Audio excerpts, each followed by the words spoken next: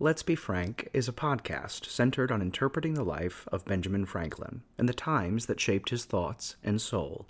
Some content may not be appropriate for younger audiences. Listener discretion is advised.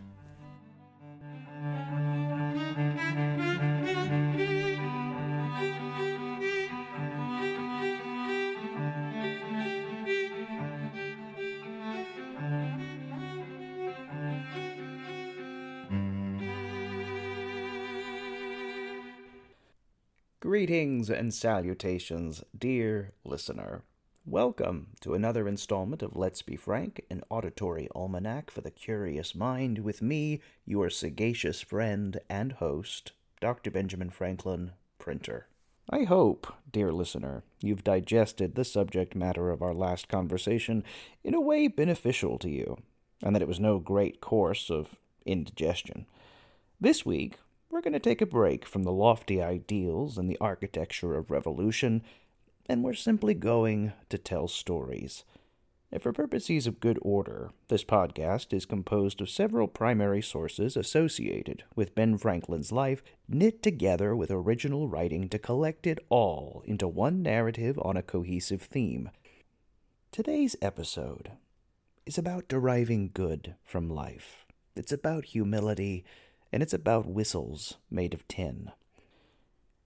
Dear listener, whether it's the particular disposition of the climate or a simple surge of boyish energy, but I have lately found myself with a rare surplus of energy and a desire to be moving and out of doors.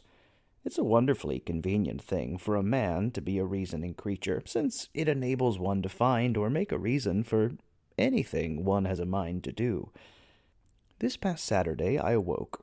I carried myself through my customary ablutions and writings, and upon my man Peter opening the window to let in the morning breeze, I was all at once overcome with the need to move. Now, dear listener, if you are anything like me, and I make no presumption that you are, I hold far too much respect for you, when such impetus arises, if it is not acted upon quickly, that impetus should quickly dissipate, and leave one simultaneously sedentary and abashed for being so. So, this particular morning, I answered the call. I arose in a flash, I dressed, I gave Peter and his Jemima the liberty of the morning to see to their own affairs. I dressed, I popped off to market with a distinct jaunt in my step that no doubt gave my dear Deborah no small cause for alarm, apoplexy and exuberance sometimes being indistinguishable amongst old men. Now, dear listener, you will find few places more alive upon a Saturday morning than the market house of 18th century North America. Why, I suspect a person out of time might, in spending a morning a silent spectator to the comings and goings of those bustling hubs of community, learn everything they need to know of the times, customs, and morals of a place.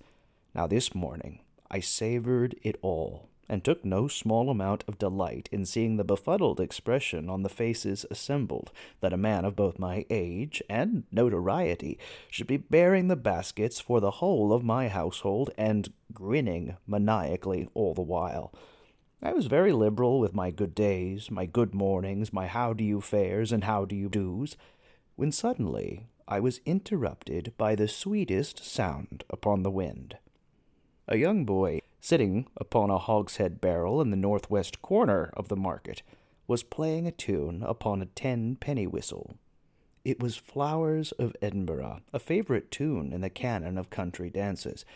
Now, dear listener, I have a particular, shall we say, predilection and fondness for the music of the Scottish Highlands, and that fondness, coupled by the particular levity I was feeling, compelled me all at once to empty all the remaining coppers in my pocket into the boy's chapeau. He, being elated at the sudden influx of wealth, all at once began to play with renewed vigor, and I took the utmost advantage of that moment to dance. Oh, and dear listener, I danced. I kimsholed, I chartreused, I pas de parade, I pulled a muscle, and I laughed, a deep laugh that takes root at the bottom of the belly and bubbles out entirely unobstructed. And in that next moment, well, I felt a sort of freedom. I felt perfectly myself, perfectly right, and I have often said, a right heart exceeds all. I gave not a whistle for the strange wayward looks of the passer-by, the whispered judgments of the gentility of Philadelphia society. After all, he that would live in peace and at ease must not speak all he knows or judge all he sees. In living in that moment, I drew all the goodness one can from life. In my opinion, we might all draw more good from it than we do, and suffer less evil, if we would take care not to give too much for whistles. For to me it seems the most of the unhappy people we meet with are become so by neglect of that caution, and give far too much for their whistles. No doubt you're wondering what I mean. Well, dear listener, I know you love stories, so you will excuse me telling one myself. I spent my childhood in Boston, Massachusetts. Now, when I was a boy of 7-year-old, my friends, on a particular holiday season, filled my pocket to the brim with coppers. I could hardly take a step without the accompanying jingle putting me in the mind of carriage bells. And so I galloped directly to a local mercantile shop where they sold toys for children. I amused myself with all the baubles, bilbo catchers, stick and hoops, games of shut-the-box, and fine porcelain dolls from the Italies and France, when all at once I heard a siren sound similar to the one I heard upon last Saturday. There was another boy who was playing a whistle in the corner of the store.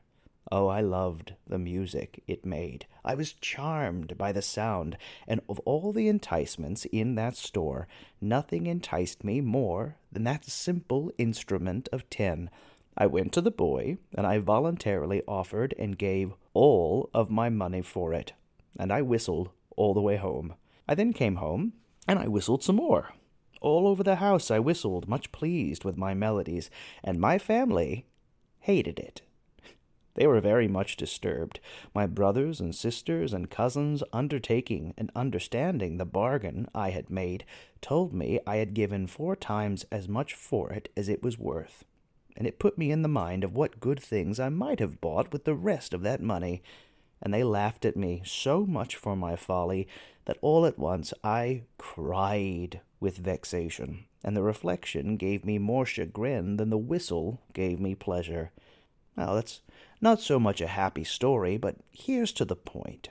This, however, was afterwards of use to me, the impression continuing on my mind so often, when I was tempted to buy some unnecessary thing, I said to myself, "Don't give too much for the whistle," and saved my money.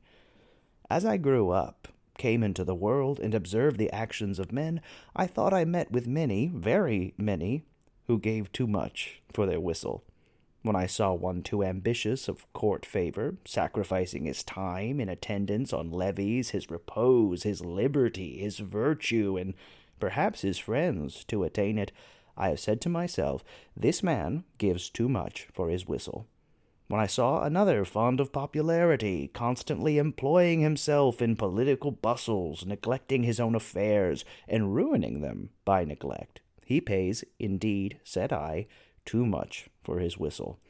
If I knew a miser who gave up every kind of comfortable living, all the pleasures of doing good to others, all the esteem of his fellow citizens, and the joys of benevolent friendship for the sake of accumulating wealth, poor man, said I, you pay too much for your whistle. When I met with a man of pleasure, sacrificing every laudable improvement of the mind or of his fortune to mere corporeal sensation, and ruining his health in their pursuit, mistaken man, said I, you are providing pain for yourself instead of pleasure. You give too much for your whistle. If I see one fond of appearance, or fine clothes, fine houses, fine furniture, fine equipage, all above his fortune, for which he contracts debts and ends his career in a prison, alas, say I, he has paid very dear for his whistle. When I see a beautiful, sweet-tempered girl married to an ill-natured brute of a husband, what a pity, say I, that she should pay so much for a whistle. In short, dear listener, I conceive that great part of the miseries of mankind are brought upon them by the false estimates they have made of the value of things, and by their giving too much for their whistles. Yet I ought to have charity for these unhappy people, when I consider that, with all this wisdom of which I have been boasting, there are certain things in the world so tempting. Why, if an entire bushel of apples in their prime season of ripeness were put to sale by auction at this moment, I might very easily be led to ruin myself in the purchase, and find that I had once more given too much for my whistle. Well, it is now more than 60 years since I left Boston, but I remember fondly the friendships made of young boys who, for no other reason than love and fraternity, would line a poor boy's pockets with copper. In many ways, they were greater family to me than my own, and made much of who I am today more than any apprenticeship or academic institution. After all, a brother may not always be a friend, but a friend will always be a brother. I remember with equal fondness my enemies. I have made it a habit in life to endeavor to love my enemies, for after all, they tell me my faults. Now, an early rivalry of my life was with the notorious Cotton Mather of Massachusetts. Mather was a prolific amongst the Puritan Congregationalists of that province. He's perhaps best known for his role in the Salem witch trials, but he was also a prolific writer. He wrote hundreds of works in his time on theology, science, history, and medicine. He was revered by some and lampooned by others. After my apprenticeship with my brother James had concluded, and I had planted my roots in Philadelphia, on a brief return trip to Boston in 1724, I paid a visit to the aged Mather, where I received a lesson I will never forget. Mather received me in his library, a dizzying room with so many volumes of books it may have, to my mind, been the lost library of Alexandria, with the benefit of a less incendiary environment for one to study. Now, upon taking my leave, he showed me a shorter way out of the house through a narrow passage, which was crossed by a beam overhead. We were still talking as I withdrew, he accompanying me behind, and as I turned partly towards him, he said, "Stoop, stoop." I did not understand him, till I felt my head hit against the beam. He was a man that never missed an occasion of giving instruction, and upon this he said to me, "Franklin, you are young, and have the world before you. Stoop as you go through it, and you will miss many hard thumps." This advice, thus beat into my head, has frequently been of use to me, and I often think of it when I see pride mortified and misfortunes brought upon people by their carrying their heads too high. Combining these two stories, we find a good deal of wisdom, dear listener. When we meet the world and keep our heads stooped in humility, we can avoid colliding with a great many of life's lessons in unpleasant ways. But I think there's an even greater lesson we can derive from today's installment. All of us, no matter the times we might live in, want to find the formula to living a good life and doing good with the life we have. We search for it in jobs, in accolades and accomplishments. We search for it in love and in possessions. And so much of mankind in the history of the world have intermingled the latter two, love and possession, to the point of their own ruin. But is it not possible that deriving goodness from life has nothing to do with any of these things? That a good life starts inward and works its way out into everything else? A man may spend all he has for a whistle, but until he devotes his time to learning to play it, the fruits of it will only be wind. The truly good things in life can't be purchased with gold, but they can be earned with something far more precious. And I am confident, my beloved Junto, you already have an abundance of it in your possession. I know, at the very least, I am richer for your company. Now I think, dear listener, As we are on the subject of giving too much for whistles, for this to be a perfect time to broach a new initiative we're launching at Let's Be Frank. We are now on what my associates have informed me is Patreon.com. They have taken the liberty of providing the directions to it in the notes on today's episode.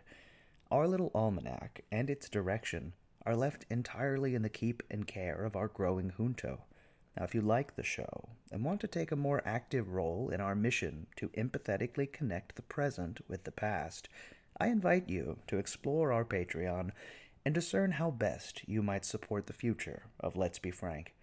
We've also established a Venmo, should anyone feel generous enough to make a one-time pledge to support Let's Be Frank, at the address to which can be found in the show notes. Now, continuing on the subject of whistles and giving, we're undertaking our second listener giveaway. We're giving away a brand new 10-penny whistle for the first listener to pledge at the Leather Apron Legionnaire level of our Patreon. And remember, don't give too much for your whistle. You already have my eternal gratitude for coming on the journey with me to this point. And believe me, dear listener, we still have years and miles ahead of us. That's all for today's installment. Would that we had more hours left in the day, but as always, we have nothing but time between us. As we close, I hope I may again offer this solicitation. We here at Let's Be Frank are always looking for opportunities to travel. Franklin visited 2 continents and countless states in his lifetime, and here, in 2023, he wants to visit you. If you wish for a live presentation with the good doctor at your theater, your school, your event, simply write to the email inquiries@bfranklinlive.com, and my associates will make good to set up an appointment post-haste. Resources and images from this week's episode can be found in the journal at www.bfranklinlive.com. If you like the show, subscribe and stay up to date with all the latest gossip and news, and do me the kindness of leaving a review.